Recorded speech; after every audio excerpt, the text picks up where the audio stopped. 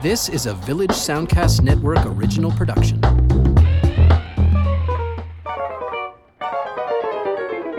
Hi, and welcome to Lends Me Your Ears, the podcast that takes a look at new, recent films in theaters and online and elsewhere, and then tries to connect them to films from the past and maybe introduce you to some titles you have not seen before. My name is Stephen Cook. I'm an arts writer here in Halifax, and my cohort here, introduce yourself. I'm Karsten Knox. I'm a film writer. I've got a blog called Flaw in the Iris you can find at halifaxbloggers.ca.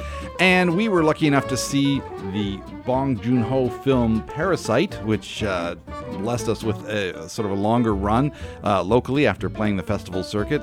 Sometimes those films don't always show up here, and we're very happy to see it. So as a result of that, we're going to take a deeper dive into Korean cinema on this edition of Lends Me Your Ears. Well, Stephen, here we are again. We spent some time watching films from South Korea, having been inspired by Parasite, Bong Joon-ho's Cannes Award-winning film, and now is getting a lot of traction here in North America, and there's a lot of talk about this film earning Academy Award nominations. And I have to admit, over the last 20 years or so, I have seen some South Korean films that have opened locally. I've seen some at the film festival, just sort of like a smattering. More awareness of the growth of the industry there and the fact that many of their films are getting more international prestige, like at Cannes, recognition at film festivals, and some box office earnings, and some cult fandom, I guess, but never really made a point of diving into the cinema in particular. But I found it pretty rewarding this week to watch a number of films and also just go back through, I guess, my blog and writings I'd done previously, and discover that I actually had seen a few by prominent South Korean filmmakers. But I'm glad that we're starting with Bong Joon-ho, because of the films we saw and the filmmakers' work we've dived into this week, I would say that Bong Joon-ho is head and shoulders above the others in terms of skill and achievement. And that's not to say there weren't a lot of great films out of South Korea. I've enjoyed many of them, but there's something about his work in particular that really grabbed me. And that's saying, and I haven't even seen all of them. Like, I haven't seen Mother, I haven't seen Memories of Murder, and I haven't seen Barking Dogs Never Bite. But Snowpiercer some years ago arrived here, and I really liked that. Also liked Okja, which is on Netflix now, and I watched The Host for the first time this week. But let's start with Parasite, because it's the film still in cinemas. It was directed by Bong Joon-ho, written by Bong Joon-ho, and Han Jin-won. And the first thing about Parasite that struck me was that it had some sort of superficial similarities to a film that won awards at Cannes last year, the Japanese film Shoplifters, which was a drama about a family that sort of gets by on the margins of society in an urban city by thievery and sort of underhanded sort of con artist trickery, but has a warm and supportive sort of core. And I mean, we talked about Shoplifters. We both had some issues with it, but this film, imagine Shoplifters, except if it was directed by, say, Quentin Tarantino. That Parasite goes in a whole other direction from Yes. Shoplifters. So, as I said, the comparison is fairly superficial, just as a starting point. But I had to see Parasite twice to really get my head around it. Like, the first time I was really enjoying the plot twists and the fact that I had no idea, in the beginning of the third act, I really had no idea where it was going to go. And I just could feel the tension and the suspense ratcheted up in a way that I really enjoyed. The story of this foursome, this family who live in a sub-basement and really struggle to make a way of it, though they are basically a con artist family, ingratiating themselves with this wealthy family who are a little naive, especially the mother of the house, the lady of the house, and then they find their way in, and then things go spectacularly wrong for pretty much everybody. Yeah, and you sort of know that they are, but you don't know how. And then when there's that moment where everything just gets turned on its head, and I love films that can totally just on the, in the blink of an eye, can completely become a different film in a way. Although you kind of know where it's going to go, but there's that moment where just everything gets upended. They think they've succeeded in their plot to kind of infiltrate the home of this well-to-do family, and then just the rug gets completely pulled out from under them in ways that even if you expected that something was going to happen, maybe not quite in this fashion. Yeah. And I love that a film can still surprise me. Yeah, absolutely. And I think that's the thing about watching a number of South Korean films in bulk is you start to notice patterns, and there aren't they are quite free in adapting and pursuing different genres. But a couple of things I noticed, that there are a number of stories here that are about class. I think that must be, without knowing a whole lot about South Korean culture, I would suggest that there is a lot of class issues being explored by the filmmakers, and disparities in the people, the haves and the have-nots.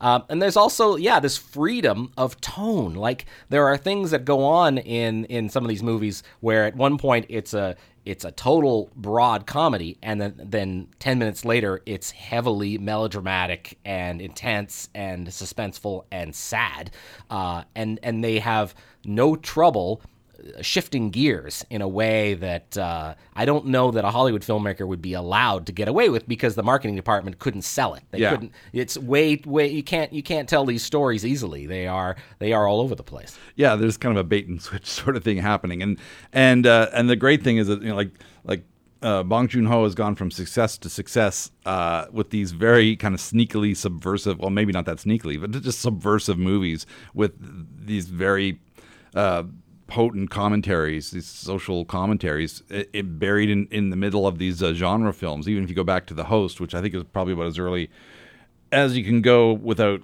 really hunting down those earlier features, but where it's on the surface of it, it's a giant monster movie, and I think I can't remember how close it came out in relation to the that Matthew Broderick Godzilla film, but it was. I remember sort of around the time, it's like, now this is how you make a monster movie. Yeah, it was a few years later. I think. I think by the time it got into our consciousness, it certainly was. But it was like, oh well, here's, they don't overdo the monster. There's some subtext to this film. There's a whole government conspiracy aspect to it and all that kind of stuff that was completely missing from the Roland Emmerich take on it. And it was just like, you've got to have. And that was true of some of the Godzilla movies in the 60s. There was some things going on underneath the surface of cute kids and giant monsters that maybe weren't so readily apparent at the time. But The Host kind of wore it on its sleeve, and it was clear that this was a filmmaker to watch. And Parasite is just the latest blossoming of that. A lot of comedy and then a lot of darkness, and the other thing we've noticed about these films, like you say, the shifts in tone, and that no character is too sacred is another rule that we've learned, that they don't adhere to the save the cat rules of Hollywood, and that have kind of filtered out there, and some of the other sort of standbys of storytelling, and that's why so many of these films have been such a wonderful opportunity to either see for the first time or revisit. Yeah, absolutely, and I love that they mess with those structures so much, and it does allow for a discovery of storytelling that we maybe have become a little bit inured to. We think we know, especially, I'm a genre fan. I absolutely like different kinds of genres, and I like genres that I like filmmakers that work within genres but mess with them enough that it feels fresh, and it's a fine line where a lot of these films cross directly from one genre to another and then cross back, and that's also pretty exciting, especially if there's a lot of confidence in the filmmaking.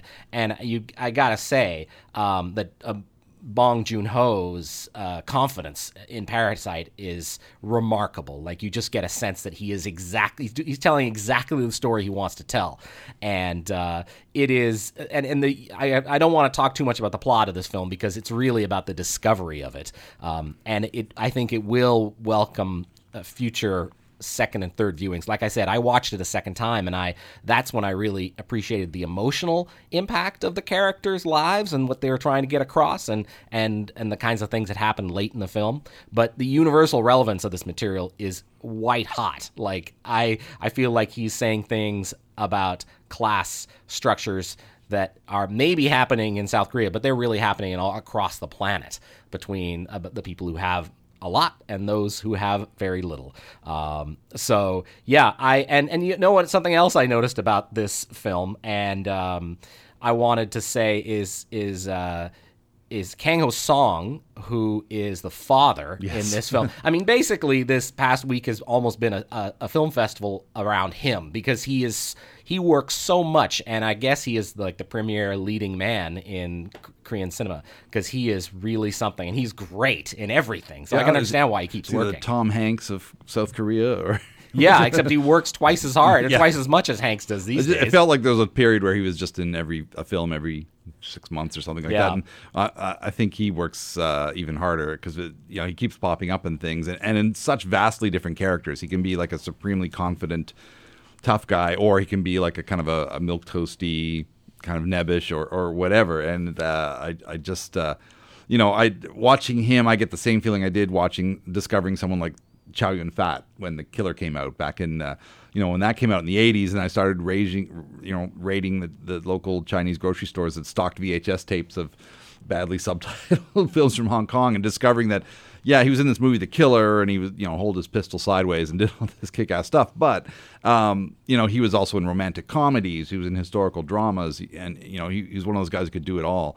And I find that that's the same case here. So this has been kind of a pretty interesting journey. I mean, again, revisiting films that I'd seen, introducing you to films that you hadn't seen, and kind of delving into things that I'd picked up along the way and hadn't actually thrown on yet. There's a lot of discovery on all levels happening here. And you mentioned The Host, which I had seen for the first time this week. And Kang Ho Song, he played the father in Parasite, the father of the family on the skids, basically the con artist family. Here, he's also a father, though a very different character. He's slightly thick, very emotional, and his little girl is he and his little girl is spending a lovely day by the Han River, but the girl gets scooped up by an amphibious monster and taken away to his own personal storage compartment in the sewer. Anyway, that's where the girl is able to call her father, and he has been taken away to a decontamination facility with the grandfather, the aunt, and the uncle. So they know the little girl's still alive, so they escape and make every effort to track her down. And that's the movie, basically, is this family trying to reunite while dealing with the authorities who are trying to quarantine anyone who's ever had any contact with this monster, and find and kill the monster. And there's moments here where the Park family, that's this group, this family here, are wildly emotional, and the movie takes every opportunity to sort of make fun of that melodrama, but then it goes into a serious monster movie where there's lots of fear and anxiety and tension that comes from this creature being out there. And the movie takes swipes at Americans, at other Koreans, and even people.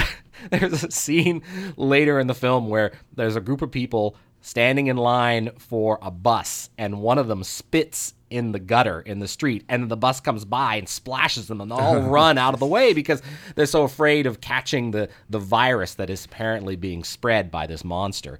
And then they talk about polluting corporations and corporate greed. So this clearly the filmmaker Bong has had this knack for satiric humor and for just jabbing at societal issues for a while, and he does it in this really broad, this broad monster movie. One thing I wanted to say about The Host as well, I watched some of the bonus materials on the DVD that you loaned me, and there is one sort of whole segment where the filmmaker spends the whole time apologizing to actors who are in deleted scenes who didn't make it into the final movie, or other actors whose faces are covered and you can't recognize them. That's the whole segment, is him apologizing, which I thought was quite lovely.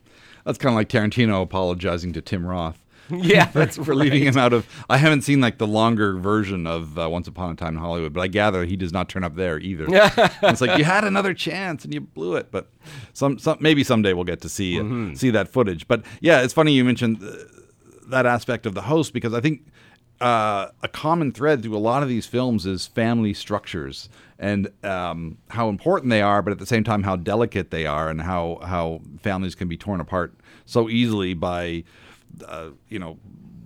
by the requirements of daily life or distance or industrialization or what have you. Like that's another theme that seems to run through these films in a big way. I mean, we see it in Okja, we see it in Man from Nowhere, which is a film we'll talk about in another segment, and Secret Sunshine, like the whole family aspect of things, but not in a Fast and the Furious club you over the head with it right. kind of way. But I like that these filmmakers, even though they're trying to make genre films that might appeal to a bigger audience outside of South Korea, there are still these very personal themes that get in there and are well incorporated into the storylines without making it seem forced or heavy-handed in that way.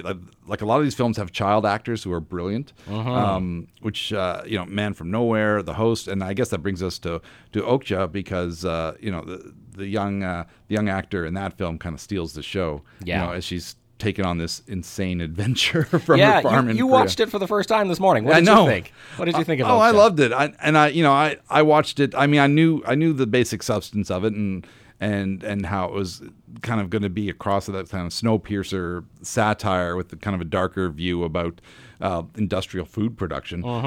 So I was curious to see how far it was going to go, and it went there. And I just thought it was brilliant. It was this whirlwind story, bringing in so many crucial elements of how we should be thinking about where food comes from and where that industry is going, in terms of genetic modification and that kind of thing. And of course, it just takes the idea of genetically modified crops and takes it to the level of genetically modified animals, which we know is probably happening in labs, has been for a while. I mean, Kentucky Fried Chicken is probably the biggest example of maybe weird things we don't want to know about. But this kind of puts it all in our face that, literally and figuratively, about what's happening with the food that we eat, but does it in this kind of a fantasy, a little, maybe just a bit futuristic, but not very much. I don't think they give a time frame for it, but it does feel like it's happening in the not too distant future, like say like 5 years from now or something like that. So, which is another aspect of it that I liked, and also it balances. It's half Korean, half North American. I love the fact that he's balancing the two cultures within the course of this film, but he doesn't stint on the dark humor side of things. Especially with the Tilda Swinton characters, the sisters that run this company, and their kind of ongoing battle, and the whole kind of corporate identity and social media aspect of things gets a pretty good kick in the pants as well. So there's a lot happening in this film that I really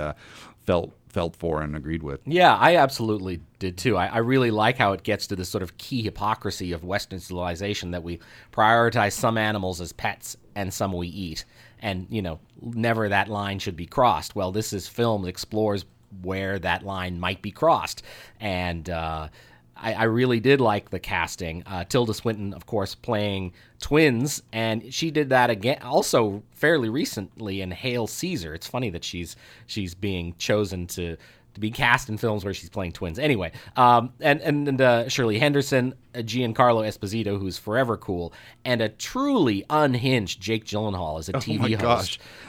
It's really something. And of course, Paul Dano, Stephen Yuen, Lily Collins, and this Ang Seo-hyun is right in the middle there, looking out for her friend, this super pig, or her pet. It's hard to. Their relationship's interesting too, and the CGI is generally good enough that the super pig, who is the size of a small elephant, is like I bought that character. I bought that CGI creation. Yeah, it has. I mean, they got the feeling of as a gigantic animal. They got the feeling of weight, and the scene where it runs amok in the mall. The integration of the CGI with things getting shoved and pushed aside and blown, not blown up, but things crashing and so on. Like the integration between the computer graphics and the actual live action effects was really well done, I thought. And I didn't think for a second that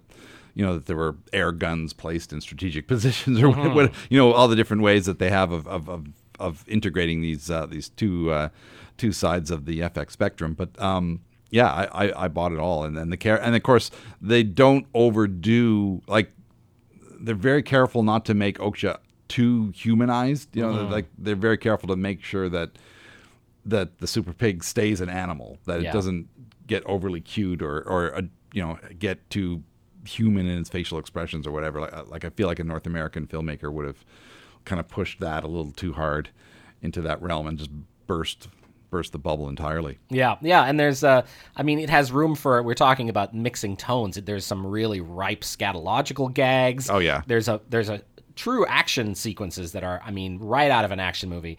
And then there's this powerful drama, which I don't know if the intention is to turn you into a vegetarian, but I wouldn't be surprised if you think of Oksha the next time you bite into a pulled pork sandwich. Probably not.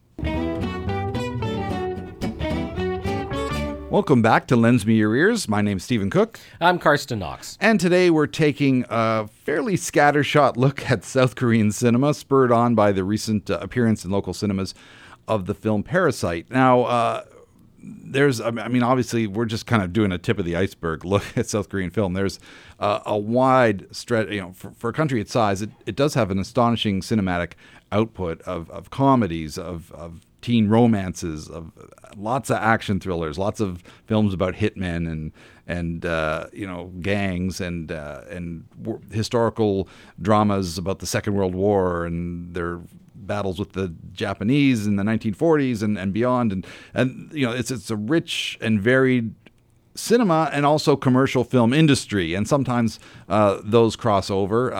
Sometimes the things that are more cinematic and artistic become the better known films than the kind of the more commercial stuff that's aimed at the mass market. But you never know in which side of the equation you're going to find a real winner or something really entertaining and something very different.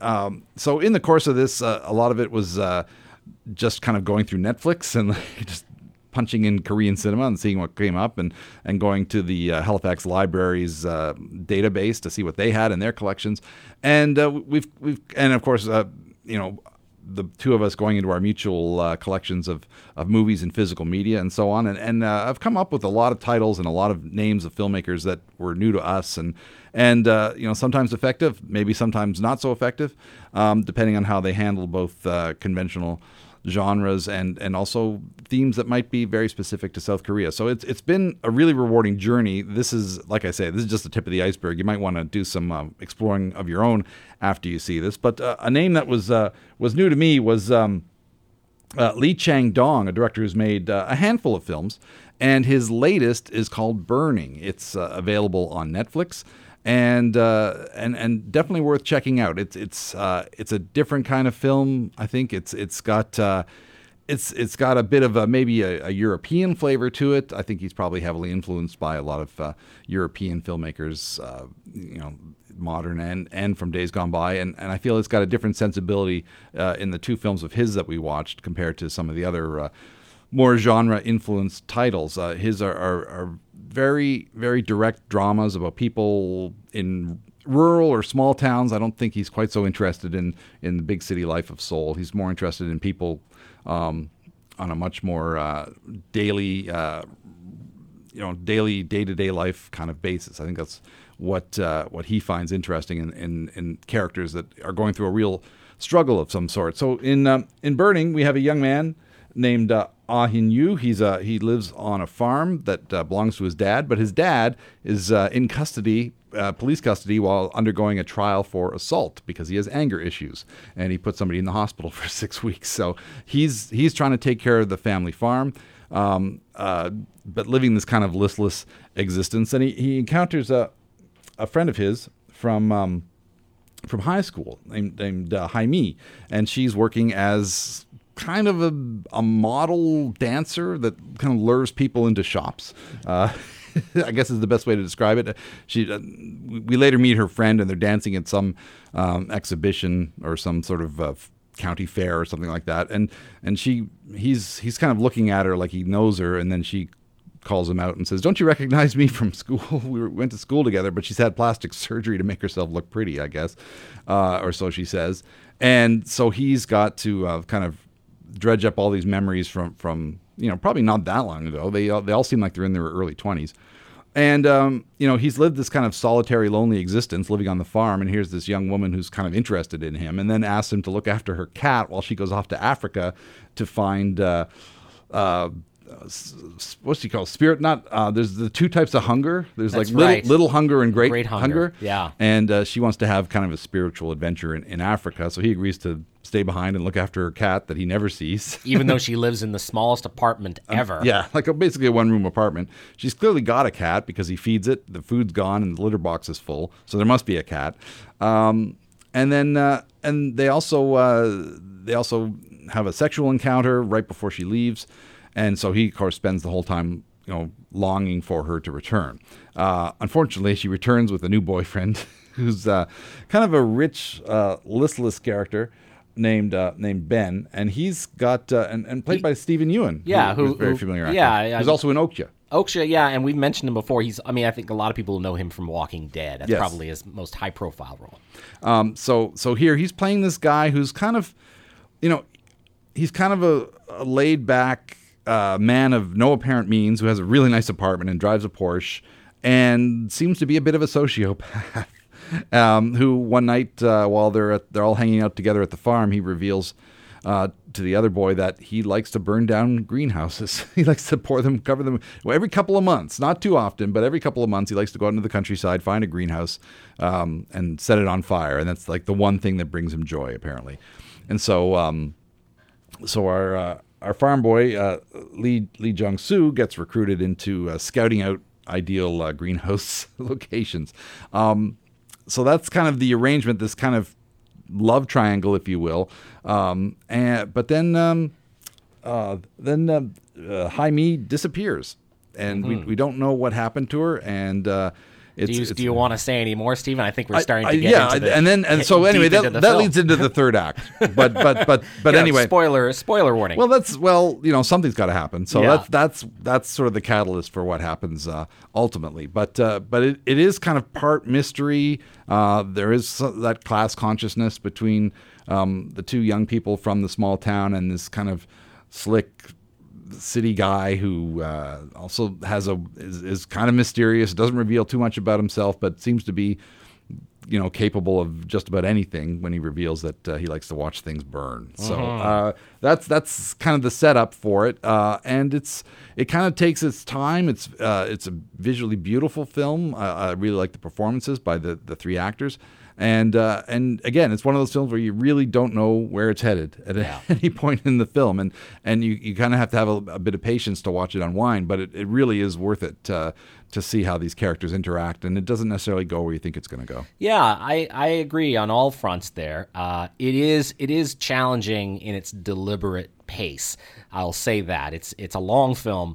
But it's also a mystery, basically. The lead character is a bit of a mystery to himself and to us, and it's not very plot-driven, this story. It's largely about characters. And, it's funny, one thing I learned about Lee Chang-dong, the filmmaker, he's a director, he's also apparently a novelist and former Minister of Culture. Oh, wow. So he has this background, and he doesn't make films very often, but when he does, you're like that European sensibility. I definitely felt it in this film, inspired by French cinema, or even someone like a less violent Lars von Trier. Though there is violence in his films. I came out of Burning feeling like it's a beautiful movie to look at. The young actors are all great. They're really they're gorgeous. They're all fetching. But what is it really about? Is it about the unreliability of memory? Is it about class again? Because that protagonist, the young man living on the farm, definitely feels insecure about his status opposite the other guy who drives the Porsche. And I felt completely uncertain. It's not too often I watch a movie and just don't have really any sense what it's really about, as much as I enjoy Burning. So I did the thing which I try not to do too often, which is to go online and look at reviews before I'd really settled on my own opinion. And I noticed that words like simmering were used, and slow burn suspense, and intriguing enigma. So in other words, lots of people don't really know what this is about. I find that when critics and film writers use words like that, they are basically showing that they're not really getting what it's about either, which is fine. I think it's fine to see movies that you don't really know what it's about, but you get an emotional hit off of. So yeah, and I think that the central mystery is still sort of hanging there, and I was okay with that. I think it's a strong film anyway. It got some great responses and was quite a cult sensation on the festival circuit in 2018 when it came out. Now, you had given me a film that you'd picked up from the library called Secret Sunshine, and that's when I realized, oh, this is also from the same filmmaker, Lee Chang-dong. And Secret Sunshine won an award at Cannes when it came out in 2010 for its lead actor. Jeon Do-yeon, and I apologize for my pronunciation on all these names because I'm really not 100% sure I'm getting it right. But she is an astonishing force in this film, Secret Sunshine, which is a really beautiful film, but boy, is it grim. Yes. And it's about a woman who moves from Seoul to a much smaller city where her late husband was born, and he died in a car accident, she explains. So she moves there with her young son because it was her late husband's dream that they move there and their son be brought up there in a place where you can really feel the ground beneath his feet. Now again, Song Kang-ho appears, or Kang-ho Song, excuse me, as he's the father from Parasite, and he's in this as a mechanic who helps this woman out with her car and then befriends her when she arrives. He's clearly sort of holding a torch for her, but she doesn't seem interested in him, but he's always there for her. And then her son is abducted, and things just get worse from there. And as I mentioned, the performance is amazing. It's more or less sort of like a story, like, the sort of a Book of Job, like almost biblical story about a woman who bad things happen to her. And what she does, she turns to faith in order to find a way to deal with her grief. And even her faith sort of lets her down at a certain point. And it really is exploring what life means when you're faced with unbearable grief. And it's powerful stuff, but wow. Yeah, it's also unrelenting. Yeah, this, again, I watched a trailer for this. I read a summary of it. It gets kind of pitched as a mystery about this kidnapped boy, but the kidnapped son is really just the linchpin on which everything turns in the film. It's not about, it's not a prime suspect kind of thing. We have to find that boy kind of thing at all. It's about the mother and what, when the film starts out, she and her son, they have a beautiful relationship. He's a good kid, a little mischievous, but, and she seems very confident. She's happy to be moving back to her late husband's hometown because she has these fond memories of living there or of visiting it. And, she's going to open up her piano teaching school, and everything's going great, and then just everything turns on a dime, and it's heartbreaking, really, to watch this happen. And even she finds faith, and I felt it was very realistic in its treatment of that as well, in terms of the people who kind of get her into going to church and all that. It's evangelical without being too proselytizing, and then there's the Bible meetings and all this kind of stuff. And it's all very familiar to things that I grew up with when I'm attending church, going to the United Baptist Church as a kid and a young adult. And I felt that was treated with a certain amount of respect. It doesn't ridicule the Christians, really. It's kind of interesting when her friend, the mechanic, tries to tag along. He tries to get into going to church because he just wants to be near her, and he figures she'll turn around eventually. It's that kind of ultimate sort of friend zone. I used air quotes there, by the way. Kind of, it's not my favorite phrase in the world, but that's kind of what it is. He wants it. He wants to be her friend, but he wants it to be more, and she's clearly not interested. And she gives such an amazing performance when everything just completely breaks down. And it's, again, I don't want to say too much because, like we've said, it's a mystery that's not about the mystery. Which and I like films like that can do that can maybe lure you in with the promise of a juicy whodunit and then give you something completely different. In fact, I watched this before I watched Burning without even knowing they were the same director. They were just in the pile of films that I'd managed to accrue, and yet I can see the similarities, the small town settings. The characters who go through this very crucial life change, dealing with grief or with loss or unexplained loss, where things, they tell you, like in faith and in church, everything happens for a reason. It's part of God's plan. And you're like, well, what kind of plan is that? It seems like a really horrible, horrible plan. I think I like Secret Sunshine a little bit more than Burning, maybe because of that strong central performance by Jean Do-yoon. But they're still both highly enjoyable, highly watchable. I think Secret Sunshine has a slight edge, and it's out through the Criterion Collection, and I got my copy from the Halifax Regional Library. They have it on Blu-ray and DVD, and I highly recommend seeking that one out. Welcome back to Lends Me Your Ears as we move into the third segment of our show on South Korean cinema. My name's Karsten Knox. My name's... Sorry, I was writing things down. And my name's Stephen Cook.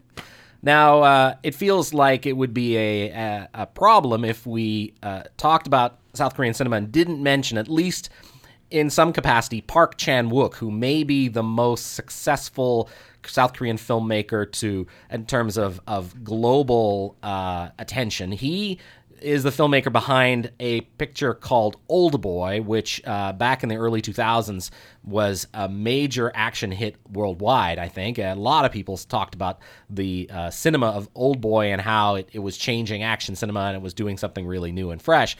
He went on to make other films like Sympathy for Mr. Vengeance, Lady Vengeance, I'm a Cyborg, but That's Okay. I think the first I saw Old Boy, I think I saw it maybe at the old Oxford Cinema.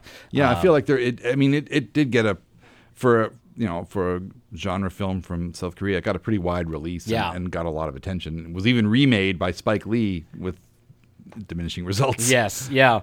And then I saw Thirst, which is his vampire movie from 2007, which again Kang Ho Song is in it, and that I liked some of. There was also Stoker, which was his first actual film in I think it was fully in English, and it sort of like which was a little bit like a Dark Shadows episode played totally straight, kind of a gothic, self-conscious Hitchcock pastiche that sort of dances on the edge of camp, but becomes... It's one of those cases, I think, where a filmmaker who's comfortable working in different tones and genres makes a film in North America, and then the management of tone sort of goes out the window, and it seems really strange in a North American film. Some of those, I mean, we accept a certain amount of cliches of different cinemas depending on the kind of movie it is. But I've noticed this happening with other filmmakers who come to Hollywood and apply a kind of sensibility from their own culture to Hollywood, and it matches weirdly. Famously, John Woo, the great Hong Kong action filmmaker, had struggled in Hollywood to make a film that was as good as the ones he made back in China. But what I wanted to say here, Stephen, was I went back into my vault and I found that maybe his most critically acclaimed film of recent years is Handmaiden. And I wanted to quote a very wise critic, a local critic, who said this about Handmaiden. There's so little erotic cinema out there to see it done with such style in a thriller format. Normally you go to see a Lars von Trier film and you never want to have sex again. In this case, the filmmaker took it in a whole other direction. Look at this thing. It's so lush and cinematic. I saw it at the Atlantic Film Festival. Anytime something amazing happened, you could hear local cameraman Jeff Wheaton somewhere in the back yelling, "Cinema!" It was great. Really enjoyable. I saw it with producer Rob Cotterill, and we were both sitting there with our jaws open, given what we were seeing on the screen. It's really a big screen movie, and that, friends, listeners, was Stephen Cook. That's true. Jeff standing up and yelling "cinema" at the very end is one of my all-time favorite movie occurrences. Off-the-screen movie occurrences. Uh-huh. It's right up there with seeing the Halifax shot movie Siege in a theater that was actually used as a location in the movie itself. So you're watching the building you're in on the screen as you're in it, and the bad guys are coming in the front door in the movie, and you're looking at the door of the theater wondering if they're coming up the stairs or not. But that'll run a second place to that. But right. Still, thanks to Jeff for that wonderful memory, and that kind of nails this film in my mind. And and I haven't watched it since that festival screening a couple of years ago, but I have procured a British Blu-ray, which is a longer cut of the film, which unfortunately didn't have time to watch prior to this broadcast. But I just remember that film being so lush, and just. If you want a film that creates a world that you can just sink right into, this is definitely one of those films. It's occupation. It's Korea when it was occupied by the Japanese, and I think the late 30s, maybe even before the Second World War really kicked into high gear. And a young Korean woman becomes a handmaiden to a Japanese heiress who's, I can't remember if she's like the wife of an ambassador or what, but she's living on this estate in Korea. And she's ostensibly there to be a servant, but she has other plans. She's actually there working with an outside con artist to swindle this heiress out of her fortune. And things just take one turn to another. And at some point, I gave up even trying to guess where things were going to go, plus you just can't with this film. You're just so awestruck by the period recreation, this gorgeous mansion, the beautiful library, the glossy cars, the incredibly attractive cast. This film, it's a real feast for the eyes as well as a charge for the senses. Yeah, I it's one thing I wanted to say also in terms of looking for themes or things in South Korean cinema that really grabbed me while watching them, and they're not modest about erotic moments and sex in their films as well. And this is something that is actually a little bit refreshing. I enjoy seeing, I mean, who doesn't enjoy seeing a certain amount of sexual content to make a film really work and really sizzle, and certainly The Handmaiden has plenty of that. So, Stephen, I wanted to ask. We watched something to sort of clumsily segue. Sure. We watched The Man from Nowhere. Yes, which was a thriller that I knew nothing about. It's directed by Lee Jeong-byum, and what struck me about it was that it really seemed indebted to Keanu Reeves and John Wick in the look and in the elements of action in it. This is an action thriller. And then I discovered that this film came out in 2010, 4 years before John Wick. Yeah. So I'm wondering now whether or not Wick was inspired by some of the things that go on in The Man from Nowhere. I think it's definitely an influence on that film, and I feel like... I don't know how acknowledged it is, but this is a film. I don't know that it had much of a theatrical release in North America or elsewhere outside of South Korea, but it's definitely a film that has earned a big following on home video. And it's like a nonstop revenge film with a central character who's very much, he wears black suits and has a very distinctive haircut and just cuts a swath through this drug lord's gang in Seoul. To rescue the little girl that lived next door. So instead of you killed my dog, it's like, where's that little girl that I was so fond of? The mother is a stripper, or a showgirl, works in one of the gangsters' nightclubs, and she steals some drugs from him.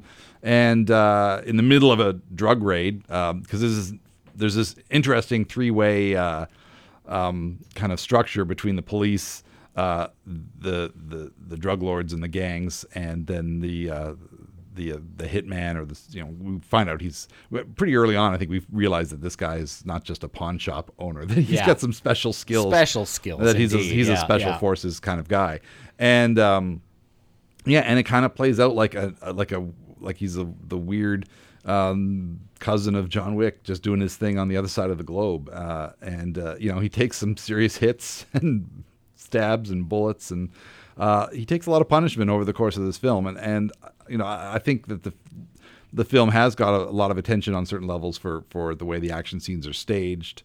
That they're never really staged the same way twice, and I think the Wick series has taken something from that. It's hard to say. I'm sure there's somewhere there's printed up some commentary on to that fact, but it's just right there in front of your eyes pretty much throughout the whole film.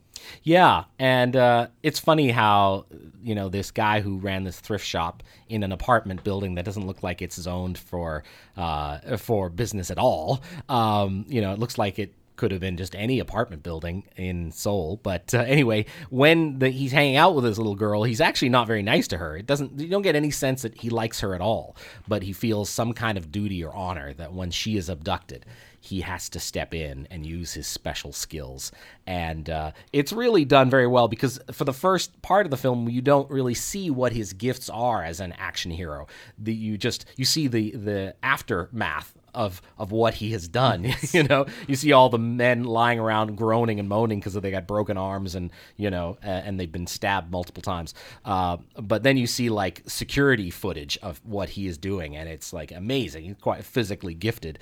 And then another thing about this film is that the masculine tropes are really funny. The tough guys are very over the top, and that's something I've noticed about some of these more genre pictures, more action pictures, is that the sort of the guys who are supposed to be the heavies are always wearing, they wear the black, they sneer, they couldn't be more evil. Like there's no like middle ground for a lot of the bad guys, and the good guys are just taciturn, strong silent types, very handsome, and but a lot of that kind of stuff is actually it seems a little hokey from our perspective, but it's the kind of thing that American action cinema sort of got rid of after the 80s, because it was just seemed as too cheesy, too many Sylvester Stallone and Cobra kind of movies. This embraces it. Or this really embraces it, yeah. But I really enjoyed the action sequences, as you mentioned, are really strong. There's a great wit and an interesting sort of subtext of bigotry between the Koreans and the Chinese. It was all, I think, pretty impressive. I think The Man from Nowhere is something action fans should seek out. Yeah, well, that, of course, that continues. Handmaiden's portrayal of the very contemptuous relationship between Koreans and Japanese, which lingered long after the war was over, and now that's sort of shifted to Korea and modern day China, as they're both fighting to be global economic powers, and I like. This does kind of make fun of, I guess, toxic masculinity in a way, because I get the feeling that sexual politics in South Korea are still sort of in an ongoing state of flux, as they are everywhere, really. But I have a friend who grew up in Seoul who basically left the country because of just it was so retrograde when she lived there in the late 80s, early 90s, and obviously things have come a long way since then. But she told me that a lot of people still had attitudes that we would consider to be very 1950s, 30 odd years later. So, I think we're also seeing that kind of scattered throughout these films in a way, as the country's trying to catch up in terms of how people relate to each other as they become more prominent on the global stage and more attuned to ways of other parts of Asia as well as the West. And that's another interesting thing to keep in mind when you're going back and watching these films. Yeah, absolutely. And one other that you recommended I found on Netflix last night, which is The Villainess, speaking of action films and speaking of John Wick. Yes. The Villainess came out in 2017, so I think it's fair to say it was inspired by Wick, but it's also inspired by Oldboy. It opens with a scene wherein the filmmakers probably looked at Oldboy, especially that fight sequence in the hallway in Oldboy, yes, very much, and thought, okay, this would be better if it was done from point of view. And so that's what they do. So the opening segment is just one long shot where you're sort of standing in the sort of first-person shooter, this person who's cutting a swath through a bunch of men in white shirts and black suits, and basically, stabbing them and adding a lot of red to their ensemble. In some ways, this film is more jittery and intense than John Wick, as we jump backwards and forwards in time to explore the life of a woman who was trained as an assassin as a child, but later in life is captured by the South Korean intelligence agency, where she becomes one of them, and she excels in any and all forms of combat, eventually going undercover as an actor. This is a complicated plot, especially by the fact that our new recruit also has a child. But a lot of this will be familiar to anyone who remembers Luc Besson's La Femme Nikita. Yeah, it's definitely borrowed parts. Yes. But then does it with so much just energy and style that you don't really mind so much. Yeah, the swooping, vertiginous camera work is not a far cry from the Russian action picture Hardcore Henry.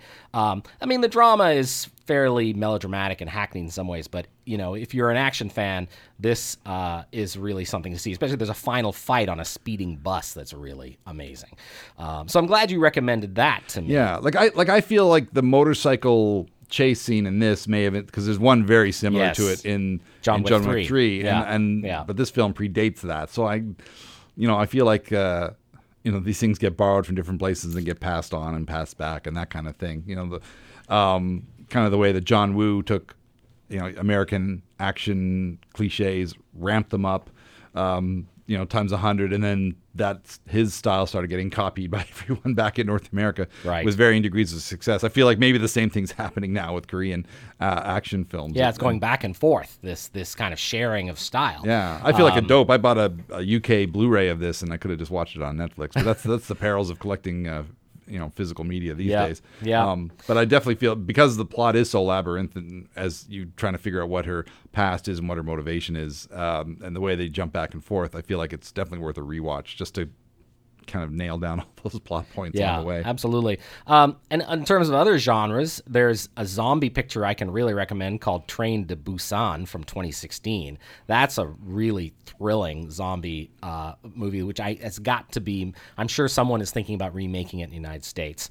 And you also suggested The Good, the Bad, and the Weird, which is subtitled Oriental Western, which I thought was kind of funny. It's kind of a sweet ode to Sergio Leone and Steven Spielberg, all set in Manchuria in the 1930s. A lot of zip-bang energy to it, though it's all a little bit ridiculous, too.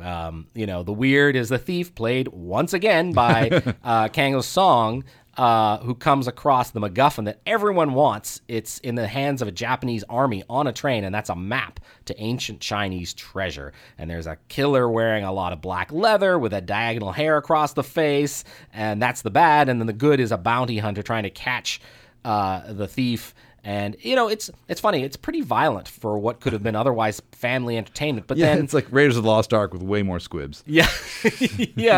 Yeah. But, in that regard, it's hard to judge. I think what we consider family entertainment and what other cinemas globally consider family entertainment, very different things. But I was glad to stumble upon it because it's actually a lot of fun. Yeah, it's directed by Ji-Woon Kim, who made a terrific ghost film called A Tale of Two Sisters, which is not nearly, it doesn't have the manic pacing and just the relentless energy of The Good, the Bad, and the Weird at all. It's a very different film in terms of tone, but it's one of the better ghost stories of recent years. I feel like there has either been a remake of it made in English or there have been attempts to remake it in English, but I find that I find like the original is always the way to go with these kind of things, especially with a ghost story. Because of course every country has their own different ghost story traditions, and this draws on Korea's in a way that maybe it might be tough getting into it because it's from a different kind of background, a different kind of setting. But it's a very rewarding film. It kind of takes its time building up to this sense of dread.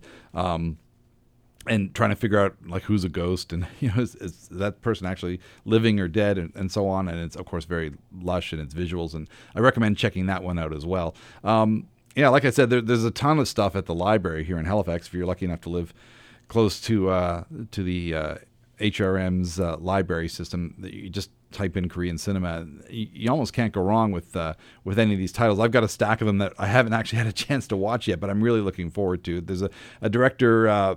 We watched an early film by this director, Kim Ki-duk, which we had differing opinions on, called The Isle. Oh, yeah, right. Which, his films, they're a bit sour. They're kind of grim. That film is not readily available, so we're not going to really talk about that one, but it's kind of violent and it's sexist and that was my problem. Animalist. But two of his later films, Mobius and Three Iron, are available at the library, and they take kind of a thriller tone, but also look at family structure and revenge. Mobius is about a woman's revenge against her disloyal husband and disinterested son, and it looks to be fairly savage. So I'm going to watch that with clenched teeth probably when I get around to that one. So Also, I'm a Cyborg, but that's okay. There's another one that looks really, really interesting about a young woman who decides that she's actually a robot, and she gets confined to a psychiatric institution where there's some evil things going on under the surface, and she decides to use her cyborg skills to get to the bottom of it. So, yeah,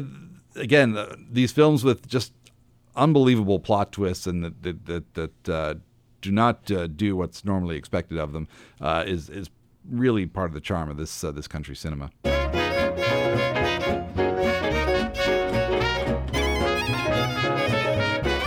And that has been another episode of Lends Me Your Ears, the film podcast, and I hope you've enjoyed our fairly just scratching the surface of the cinema of South Korea, inspired by having seen Parasite in cinemas now, and boy, is it a good movie, and I'd really recommend everyone check that out if you haven't had a chance.